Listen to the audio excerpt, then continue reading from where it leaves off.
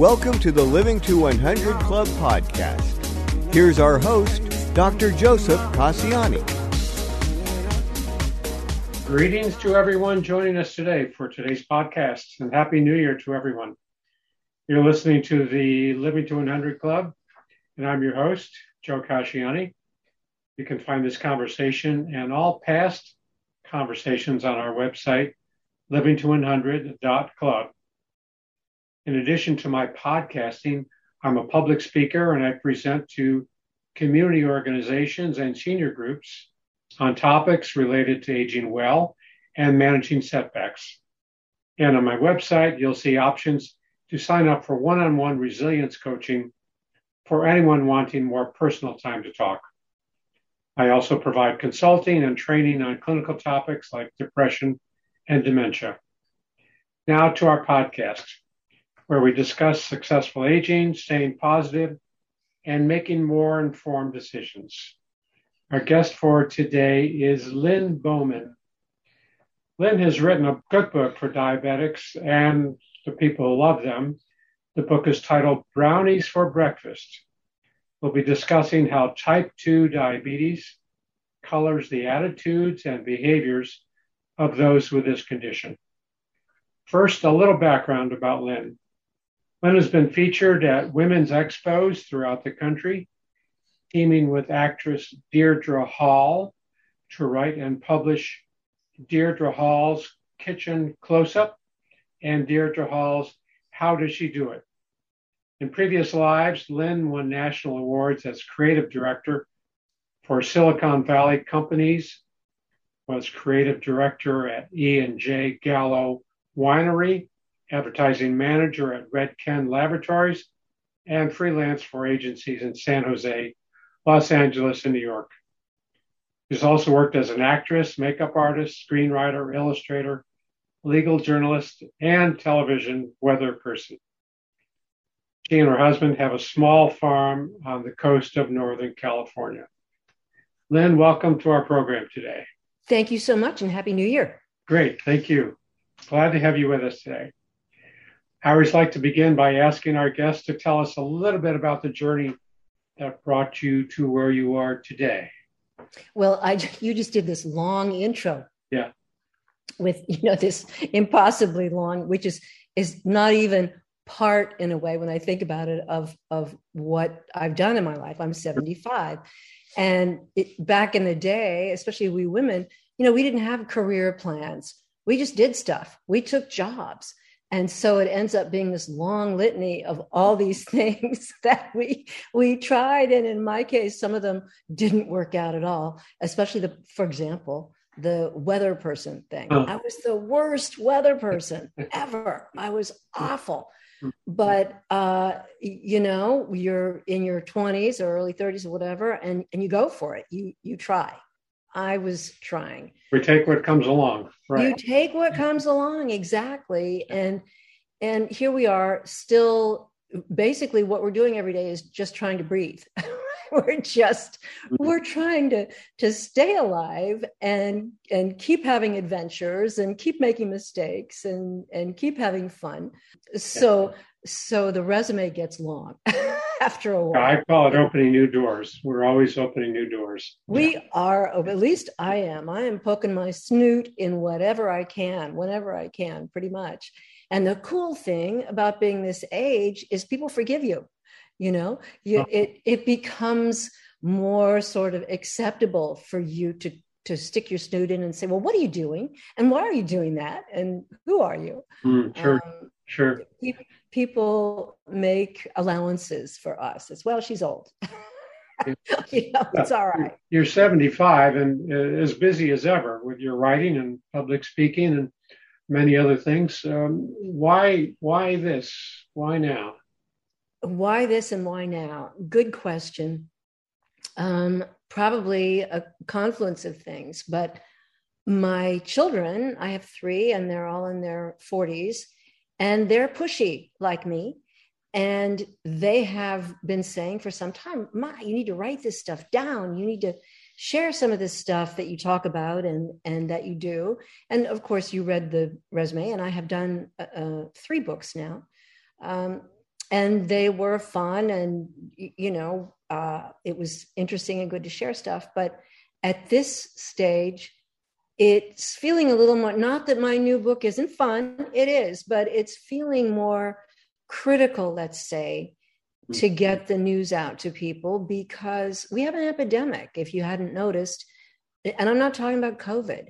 I'm talking about what is really taking lives, shortening lives, but maybe even more important, it is taking the quality of people's lives, and that is chronic disease. Yeah.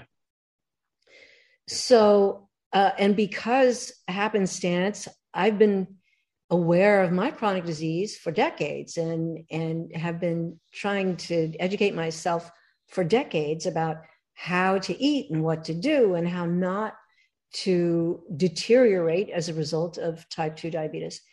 And you find out, if you've been on this path with me in any way, you find out that what the American Diabetes Association and other big organizations put out is not helpful, really. It's not true. It's not directed really at the patient. It's more or less a matter of dealing with the drug companies that are funding whatever research is going on and whatever products are being put out. Because here's the dirty secret about chronic disease. It's not about medicine. It's about food and movement. So the treatment is basically free if you're willing to acknowledge it and do it. And what you can do is you can prevent the disease, you can control the disease, and you can often reverse the disease. And I'm talking about heart disease and diabetes particularly. That's certainly what I know a little more about. So that's so important, because with a little bit of research, if we're willing to make some more informed decisions and gain more knowledge about our diets and nutrition and fitness and inflammation and, our gut biomes and all of that, and we can really make some better decisions. So can you share with our audience maybe a couple of examples of what you found was misinformation? Oh my goodness, I have a long list. And the main thing is that for years we were told that a calorie is a calorie. No, it's not. A calorie is not a calorie. There's a huge, huge gap between the qualities of the food that you're putting in your mouth.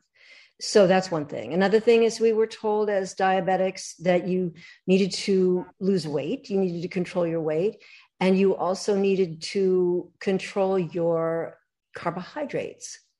But we were never told, and it's actually only recently that it's become more scientifically documented, that the real culprit is not carbohydrates. It's the quality of the carbohydrates you're eating, one, but two, it's animal fat. So that's the great big lie. And we're seeing it in other forms, not just necessarily in medical terms, but where do I start? This stuff is so circular, Joe. It affects so many things in our culture and our life. And this has been a kind of perfect storm of bad nutrition. Yeah. And the perfect storm includes women going back to work, families changing form, and there's no one left in the kitchen. Our grandmas are at the track. I don't know where they are, but there's no one left in the kitchen.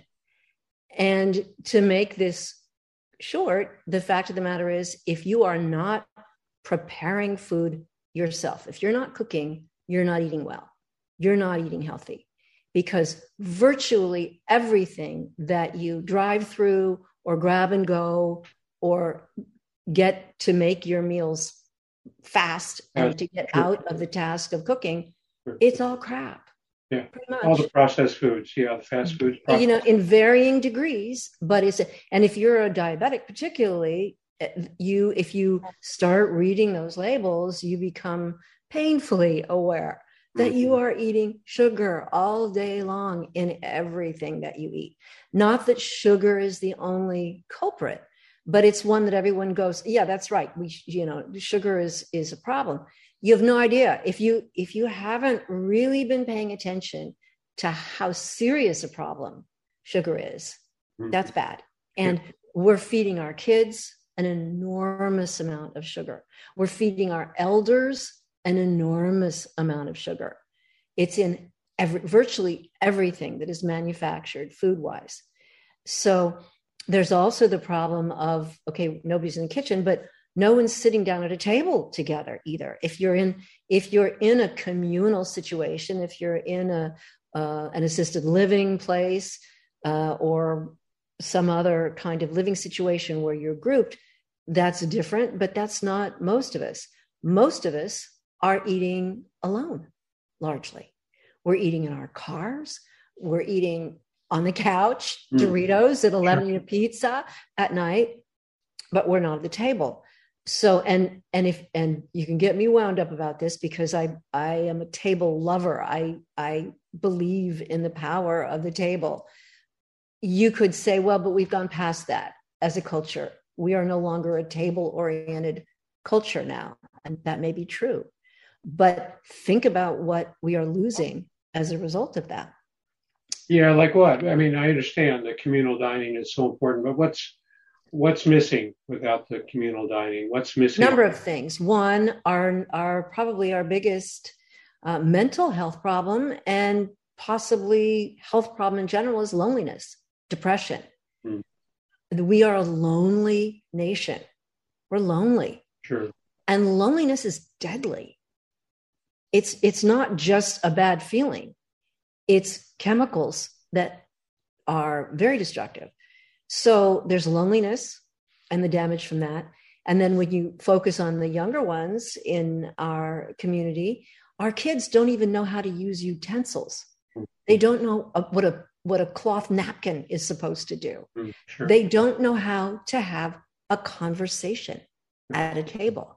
And I'm not making this up. I mean, this is, if you go out and chat with people and read not too far, what you'll find from college administrators, the people who are admissions people in colleges, high school, counselors, they're all going to say to you, kids, they don't know how to have a conversation. They're not comfortable in a social situation. It's not hard to see why.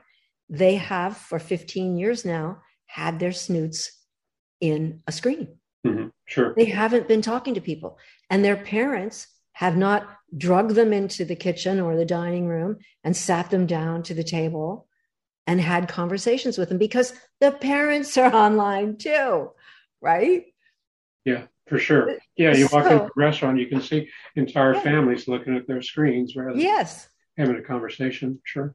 Yeah, and you have to, people talk a lot about, well, what are they seeing online? And so I want to talk about what they're losing, what they're not seeing, because they're no longer looking at each other. Sure. So you did a lot of research for your book, Brownies for Breakfast. And what would you say was the most compelling thing you learned about diabetes from all your research that you really didn't know about? Well, I've already mentioned it, really. It's that it's animal fat. And that's the function, the bodily function is, you're talking about insulin resistance and insulin uptake and getting your glucose into your muscles so that it can be used by your body. And all of that is obstructed by animal fat, not carbohydrates. People have always focused on the fact that if you eat carbohydrates, you make more glucose. That's really not the problem. The problem is that you are eating a diet, all of us, very heavy in animal fat, and it prevents this process of glucose uptake from going on in a healthy way. And it also prevents you from losing weight. It prevents you, it does a lot of other things. But if you just want to pick a couple of things to do to completely change your health profile in a positive way, and this is one that people go, I just don't think I could do that, but you can, and I can tell you how. If you, quit sugar, don't just cut down, don't just kind of avoid sugar, quit. And you are qualified to back me up to say that sugar is as addictive or more so than heroin. It is, and I don't mean that in a metaphorical way. I mean, it is literally an addictive substance. So y'all, friends, pals, you are addicted. Sure. That's your problem. And if you were on heroin, your relatives and I would be saying, we need to get you treatment. We need to get you off that stuff now. It's killing you. And you would understand that because there have been no advertising campaigns saying heroin is good for you. Heroin will make you fun. Heroin will make you smart. But you have had that kind of message for your whole life from the milk industry, right? Milk does the body good. Okay. And you believed it. Yeah. It's not true. So cutting out sugar, we think of people, well, I'm not going to put sugar in my coffee anymore, but it's so much more prevalent than that, right? It's in food, everything. All the cereals, all the breads. Yeah. Everything. So many products. Sure. Yeah. So you touched on a lot of the contributing factors to diabetes with the obesity and the diets and a lot of that. But where do you think, where do people get off track when they become pre-diabetic?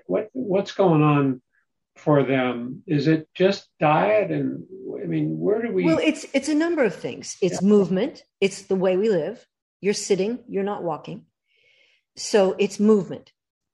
It's eating. You're eating badly. If you're eating like most Americans, you're eating the standard American diet. The SAD diet is all meat and bread. Couldn't be worse. So those two things. And then the other thing, Joe, and I take issue with, my kids call me a brawler, so I apologize for that. But I take issue with the medical community because not you, but allopathic docs are terrible communicators. They don't understand the value of the communication. They know that they get something like 15% compliance. That the studies are out there. It's, I'm not making this up, but something like 15% of the people who walk out of their office heard what they said and will do some portion of what they said they need to do. 15%. That's excuse me, I was going to say a bad word. Yeah. That's a bad batting average. That's not doing well. Yeah. So, and so docs take the attitude, this, I'm not making it up, that people just won't comply. So why bother? Why should I tell them all this stuff? Because they're not going to comply. I am going to write this prescription. I'm going to write for this drug and I'll give it to them. But if I tell them that they can eat this way or do this and heal themselves, they won't listen. Well, guess what? No, because you're not good about communicating it. Sure. You make no real effort to communicate it. Yeah. I took the diabetic classes at Kaiser. I have never been so bored and so unbelieving. It was like, this is not helpful. Because what they're saying is you need to kind of reduce the amount of the processed cereal that you're eating. No, you need to chuck it, baby. You need to get rid of that stuff. You just stop eating poison. Don't just cut down on your poison. Stop eating poison. How hard is that to understand? Yeah, I know what you're saying. I mean, the 15% that hear what the physician is saying to them, and maybe some of those will actually follow through, but that means 8 out of 10 don't hear it or don't remember it or don't care to comply. Didn't get it. Yeah. Yeah. And that's like, well, you need to stop smoking. You need to lose weight. You need to do this or that. Right. And that's not how we change behavior. No. Yeah. No. And here you are in the United States living in a culture where our children are all rewarded with ice cream cones and candy bars and Easter eggs and Christmas canes, everything. If you've been a good boy, you get sugar. If you've been a good girl, you get lots of sugar. And cops on the way to work reward themselves, right? With donuts, whatever. Healthy donuts, sure. Yeah. We have this emotional attachment to bad food. And, you talk about cultures that barbecue is part of the culture, and barbecue contests and barbecue stuff. And if you're not eating barbecue together, you're just not, or fried chicken, or, we can think of a long list of foods Sure. that we associate with love and belonging and all these, because we've already talked about the fact that we're lonely people. So it's almost as if food was the only way that we have left, bad food, of being part of something, of consoling ourselves, comforting ourselves. That's a good point. Sure. And now we have to really examine what those patterns, those eating patterns are. Well, let's talk about your book. I love the title of your book, Brownies for Breakfast. You did a lot of research. You had a lot of personal experience. You were trained a lot about, addressing diabetes problems. So what makes this book different from others that are out there? For one thing, open her up, and it's a beautiful book. And I did that very intentionally. I wanted people to receive it as a great experience. Like, whoa, this is fun. This looks good. This is interesting. You can't bore anyone into compliance. You can't ugly people into understanding, I don't think. So I wanted it to be attractive and interesting and exciting and fun. And frankly, there's some funny in there too, because it doesn't have to all be deadly serious. It's about food, and food is life. So I had never seen a book for diabetics or about diabetics or about even healthy eating that was beautiful and enticing. And so I wanted it to be that, because the message is, you can have donuts. You can have the best donut you've ever eaten. You can have pancakes. You can have macaroni and cheese. You can have all this fabulous stuff if you make it yourself the way I tell you. And it's easy and fun. Yeah. Well. What are some of the favorite recipes in your book? Well, there are so many, Joe, but the donuts and the brownies, I'll tell you about the brownies. Yeah. People say, how can you eat? What kind of flour do you use? I don't use flour in the brownie. Okay, sure. The brownie is made from pumpkin and nut butter, two fabulous healthy foods, whole foods. Well, they're ground, but they're not processed in the sense of coming from some plant somewhere. So nut butter, pumpkin, I use monk fruit sweetener in it, which is excellent for diabetics. You don't get any kind of a diabetic reaction. There's no aftertaste. It's great. Tastes just like sugar. I also like chicory root, and I recommend that. So far, the brownie, monk fruit or chicory root, pumpkin, and nut butter, and cocoa. Chocolate, plain chocolate is fabulous for you. It's good food. Yeah. And what is the chicory root for? Excuse me. What is it? It's a sweetener. Chicory root is actually inulin. Okay. So it's a fiber and a sweetener, and it's chicory root. Okay. It's got great health benefits. Okay. Who knew? Simple recipe. Yeah. If I had another life or two, I'd be out there. We're growing some now, but I'd be out there cultivating this stuff and selling it and making a mint. But it's kind of a newer thing on the market. There's another sweetener, erythritol, that they're putting in monk fruit and putting with chicory root because it stretches it and it is sweet. It has it's good. It has a slight cooling effect. So if you're using it, for example, in the brownie, you don't get the cooling effect. If you're using it in my pumpkin spice donuts, yes, they're that good. Pumpkin spice donuts, delicious. And they're, as the name implies, they're made from pumpkin. You can either use regular eggs or egg substitute, either way. And there's very little, I use chickpea flour in some things. And I use almond flour in some things. But what you're doing is you're substituting the stuff that's making you sick. You're taking that out and putting in stuff that your body is going to love. Well, the good stuff, sure. And it tastes great. And I'm not frying, I'm baking these things like a donut. You get a donut baking pan there in all the cooking stores, and you spray a little bit of coconut oil and you put your batter in there and bake them in your oven. And it takes one or two tries to kind of get the hang. If you don't cook at all, it'll take you a little bit to get the feel for it. But then look what you've got. I mean, one of these donuts is a healthy meal or two. Sure. And then the other thing that's important to understand nutritionally is that you can't really overeat these because they're nutrient dense food. So what happens is you eat 2 donuts, you go, oh my gosh, these are beautiful. Look what I made them. Yay, yum. You eat one and it was really good. And then you eat the next one. And then you realize that your body's saying, okay, we're good. That was enough. Yeah.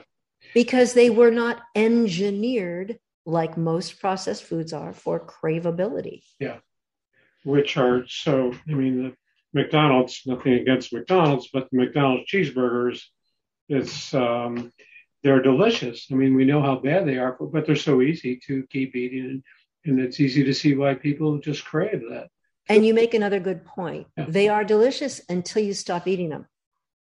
And what happens is when you change your diet, again, people always laugh at me about my arugula. I love arugula. I crave arugula. But what happens to you is your saliva changes. Your body chemistry changes. I can't eat sugar.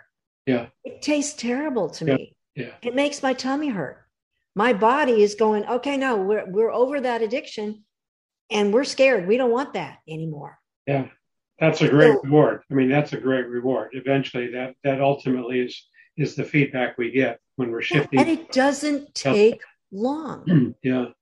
In 2 or 3 weeks, you will notice a difference. Were you always a cook, Lynn, and had to adapt to your usual meals and recipes? Or I think the answer is yes, Joe. Yeah. But always no. I mean, what happened to me in my life that sort of put me on a different course from a lot of people is my mother died when I was 18. So I was already a little bit feral, and boy, then I was really feral. In the sense that nobody was telling me what not to do. It was 1964, so it was an interesting time to be let loose. But I figured out really soon that my friends were hungry and I was poor. But if I figured out how to make a decent meal, I could have a great time. Sure. And I was always, I love to eat. So, and I couldn't afford, to go out and eat. And, the fellows were fine buying you drinks, but you couldn't always get a great dinner out of a day, So anyway, I started cooking pretty young, and I also had an interest because of my mother in health, because I had seen up close and personal what the death of a parent, in my case, does to a family. It blows the family apart. Most families cannot survive that loss. Very difficult. Very difficult. And in those days, nobody talked about it. There was no support. It was so different. And I grew up in a community that was very, tight-lipped about everything, and not emotions weren't expressed. Sure. And furthermore, having a chronic disease like that will destroy a family's finances. By the time you die, the money's all gone. And you still owe. And that may sound a little crude to talk about, but I think people need to understand that. Better that you understand it now when you can prevent this outcome than to wait until it's too late. So I came into young adulthood with some experience that a lot of people don't have as young adults. Sure. A few bruises. Yeah. Yeah. And in my case, it turned into I could cook. Not fancy. I never went to culinary school, but I could put a meal on the table. And they came in really handy when I, like many of us, went into a marriage perhaps somewhat naively and ended up having to get out of it on the run with kids 2, 3, and 4. So here I was, homeless, kids 2, 3, and 4. no money, no nothing, And so it became a survival skill for me and for my kids.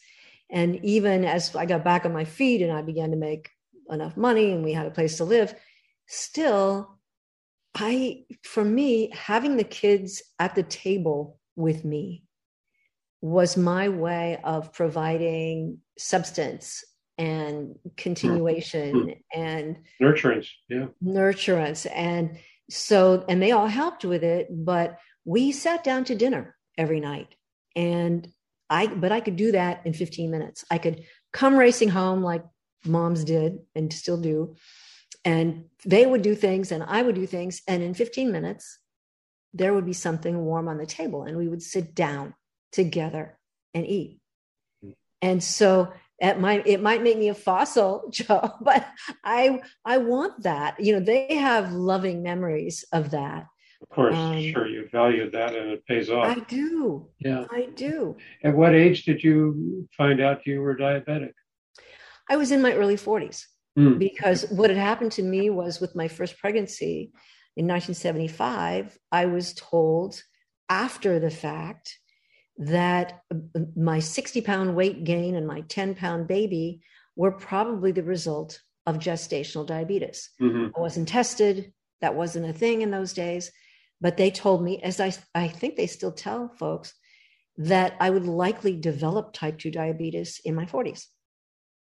So when I became 40ish, I started asking to be tested. And they'd say, well, but you're not overweight and you're fine. It's okay. Don't worry about it. You're young. And I kept at and finally found someone who would test me. And sure enough, my numbers were not looking good. So, but I did find out earlier than most people because I insisted on being tested. Women, I believe now, are routinely tested when they're pregnant. And they're routinely tested because they're in their doctor's offices more than men. And unfortunately, I think many men go decades before their wives drag them in to be looked at for something or other. And that's very often the first time that there's any indication that the blood glucose is out of range. And by then, a lot of damage has been done. Sure. So my message for everyone is get tested early and get tested often. Have a hemoglobin A1C test as part of your annual testing. And you guys, and I'm watching you, go in because guess what? It's going to make you miserable as an older person if you have not taken care of your blood glucose. Yeah. So when you received the diagnosis, you made some decisions. Well, I need to get this taken care of. I need to get my arms around it and really manage it. Not everybody makes that decision, right? No. There are a lot of people who kind of just continue with their diabetic condition and it progresses and becomes very serious. I saw a lot of cases in nursing homes over the years where so many people were admitted for advanced diabetes and eventually had to have some amputations because of the poor vascular condition. So what about people that don't want to recognize those necessities to change their diet? What do you say to that person that you are not only going to pay a price, a terrible price, but you are asking your family to pay that price for you and with you. And it's not fair.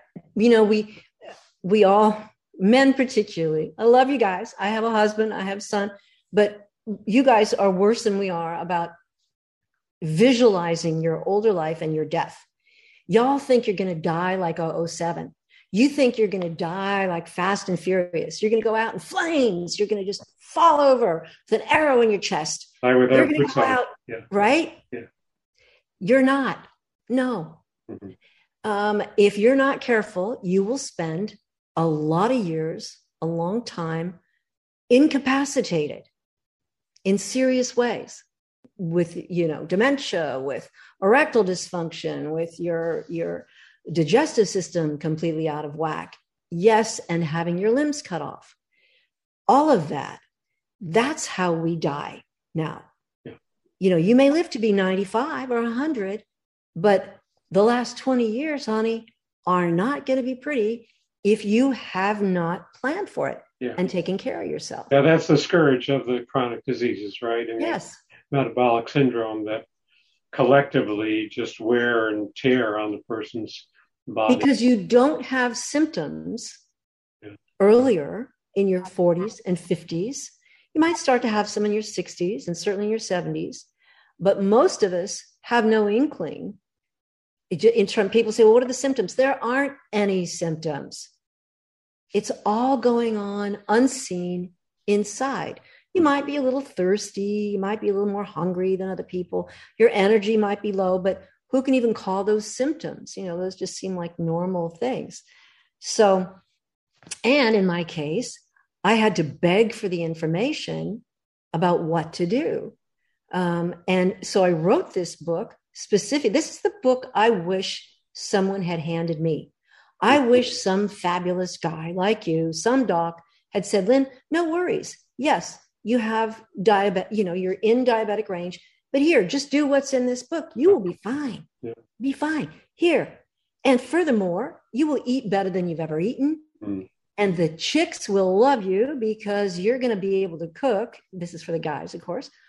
Total chick magnet if you can make a meal.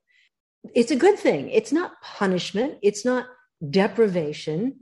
It's just here's how to eat smart so you don't wind up with no legs. Sure. How's that? Yeah. Here, on one hand, the book. On this hand, no legs. Yeah.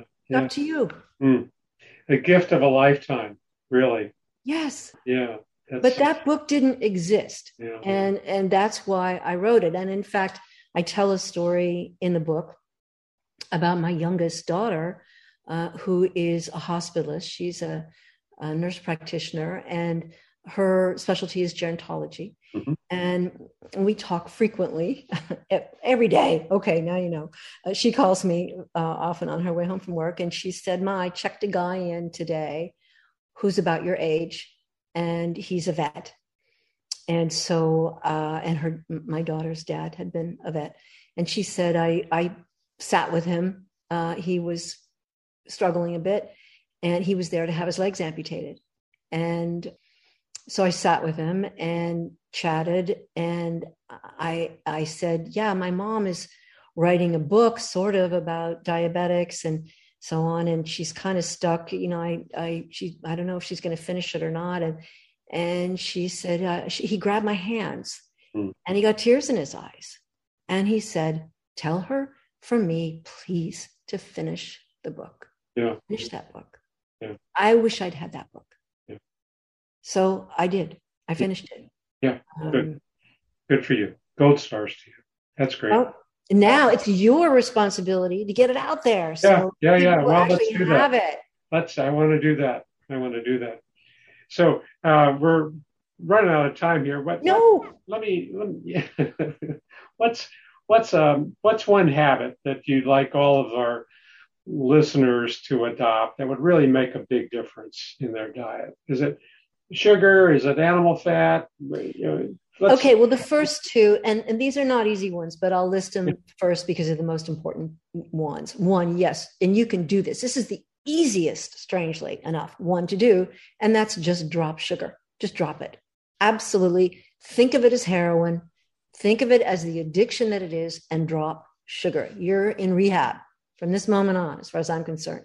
That's one. Two, drop dairy. And don't take my word for it. Read, look around. It's absolutely not the food that you think it is. And it's doing a great deal of damage. And you will feel better almost immediately. I promise you, you will feel better. No cow products. No cow products. No cow products. Milk, cheeses, yogurts. None. No. Eggs are okay. Eggs are not there. Eggs are not a cow product. Yeah. But I also suggest highly that there are all different kinds of eggs. And the eggs that you want to be eating are the ones that have where the chicken, the hen has a first name that you know, or the farmer who is raising, or the neighbor whose hen that is, has a name that you know, because those are going to be healthy beautifully goldenrod yellow yolks, excuse me, that are that way because what the chicken's been eating. The chicken's been eating bugs and grass and good healthy things. And the chicken is happy. It's important for your chicken to be happy. Yeah. So eggs from Safeway are not the same food as eggs from Mrs. Johnson down the street. Those are two entirely different foods. Farmers market tends to have farmers having their yes. fresh eggs in. Sure. Right. Yeah. So those are 1 and 2. And then I'm going to add one more, which is also going to seem a little bit unattainable, but it's so important. Dark greens 2 or 3 times a day. Yeah. At breakfast, at lunch. Yeah. At everything that you can possibly manage, smoothies, soups, and I tell you how in the book, but dark greens are going to keep you healthy and beautiful and perky for a long time. They've got everything in them that you need. Dark greens, very, very important. What about protein? Is there room for fish and poultry and? Oh, yeah, sure. Not poultry, no. Because of the things we've already discussed, because it's almost impossible for you to buy clean chicken. It's just not. Mrs. Johnson is not going to sell you her hen that's laying those beautiful eggs. Yeah. So no, chicken is the most tainted meat you can buy in this country right now is chicken. But I personally eat fish. Yes, I live at the coast. And I eat wild caught salmon, love it. And there's a great recipe in the book for how to do it. And I eat shrimp, and I eat eggs. But if you are eating smart and you're eating, dark greens have protein in them. I eat a lot of nutritional yeast flakes, which if you're familiar with them, they taste like Parmesan cheese. They're full of protein and all this other great stuff. And a sprinkle of it on top of your eggs or on top of your salad or whatever. Really good. So I've got lots of tips for you about that. Protein is not going to be a problem if you are eating a variety of good whole foods. Yeah, the plant-based vegetables, legumes. Yeah, okay. Sure. Lentils. Lentils? Oh, such great food. Slowly lentils are making a comeback. Great. Well, that's super information. We touched on so many important topics, and I wish we had more time. Maybe we'll have you back another time to. I'd love to come back and be with you. This is cheap medicine too, Joe. This is something that doesn't cost anybody anything. Just cook. Yeah. Little time in the kitchen. It's so good. Well, I'm sorry to say we are out of time, but before we wrap up, I just want to remind our listeners about a co-sponsor for our program, A Mighty Good Time. Are you looking for ways to engage and stay active? Check out amightygoodtime.com. It's a one-stop shop for events and activities for those 50 and over. It's free to search and it's free to post. amightygoodtime.com. And be sure to visit the Living to 100 Club website to sign up for weekly podcast announcements and my monthly newsletters. And while there, be sure to download a free copy of my 9 tips for living longer. Lastly, pick up a copy of my book, Living Longer is the New Normal, all about maintaining a positive mindset in all we do. Available on Amazon as an ebook and hard copy. Well, we've been talking today with Lynn Bowman. Lynn, for those who might want to contact you, what's the best way to do that? LynnBowman.com, my website. There's a form that you can use on the website to send me a message, ask me a question. You can sign up for my Lynn's List and I'll send you recipes. And it also tells you about my Instagram and my Facebook and all that sort of stuff. But the easy one is Lynn, LynnBowman.com. Yeah. And your book is available there on the website as well as on Amazon? Actually, no, but it's because I didn't want to do that. It's on Amazon. It's at your independent bookseller. Ask for it. Sure. If they don't have it in stock, they'll get it for you. And it's at Target and Walmart and those places. But you may have to ask. And I appreciate it if you do and say, you don't have it? It's fantastic. It's blowing up. Supply in here. Yeah. So that helps me. Brownies for breakfast, a cookbook for diabetics and the people who love them. I love it. Thanks very much for being a guest on our program today, Lynn. Thank you so much. And I appreciate y'all listening. Great. And thanks to all of our listeners. Hope to see you next time.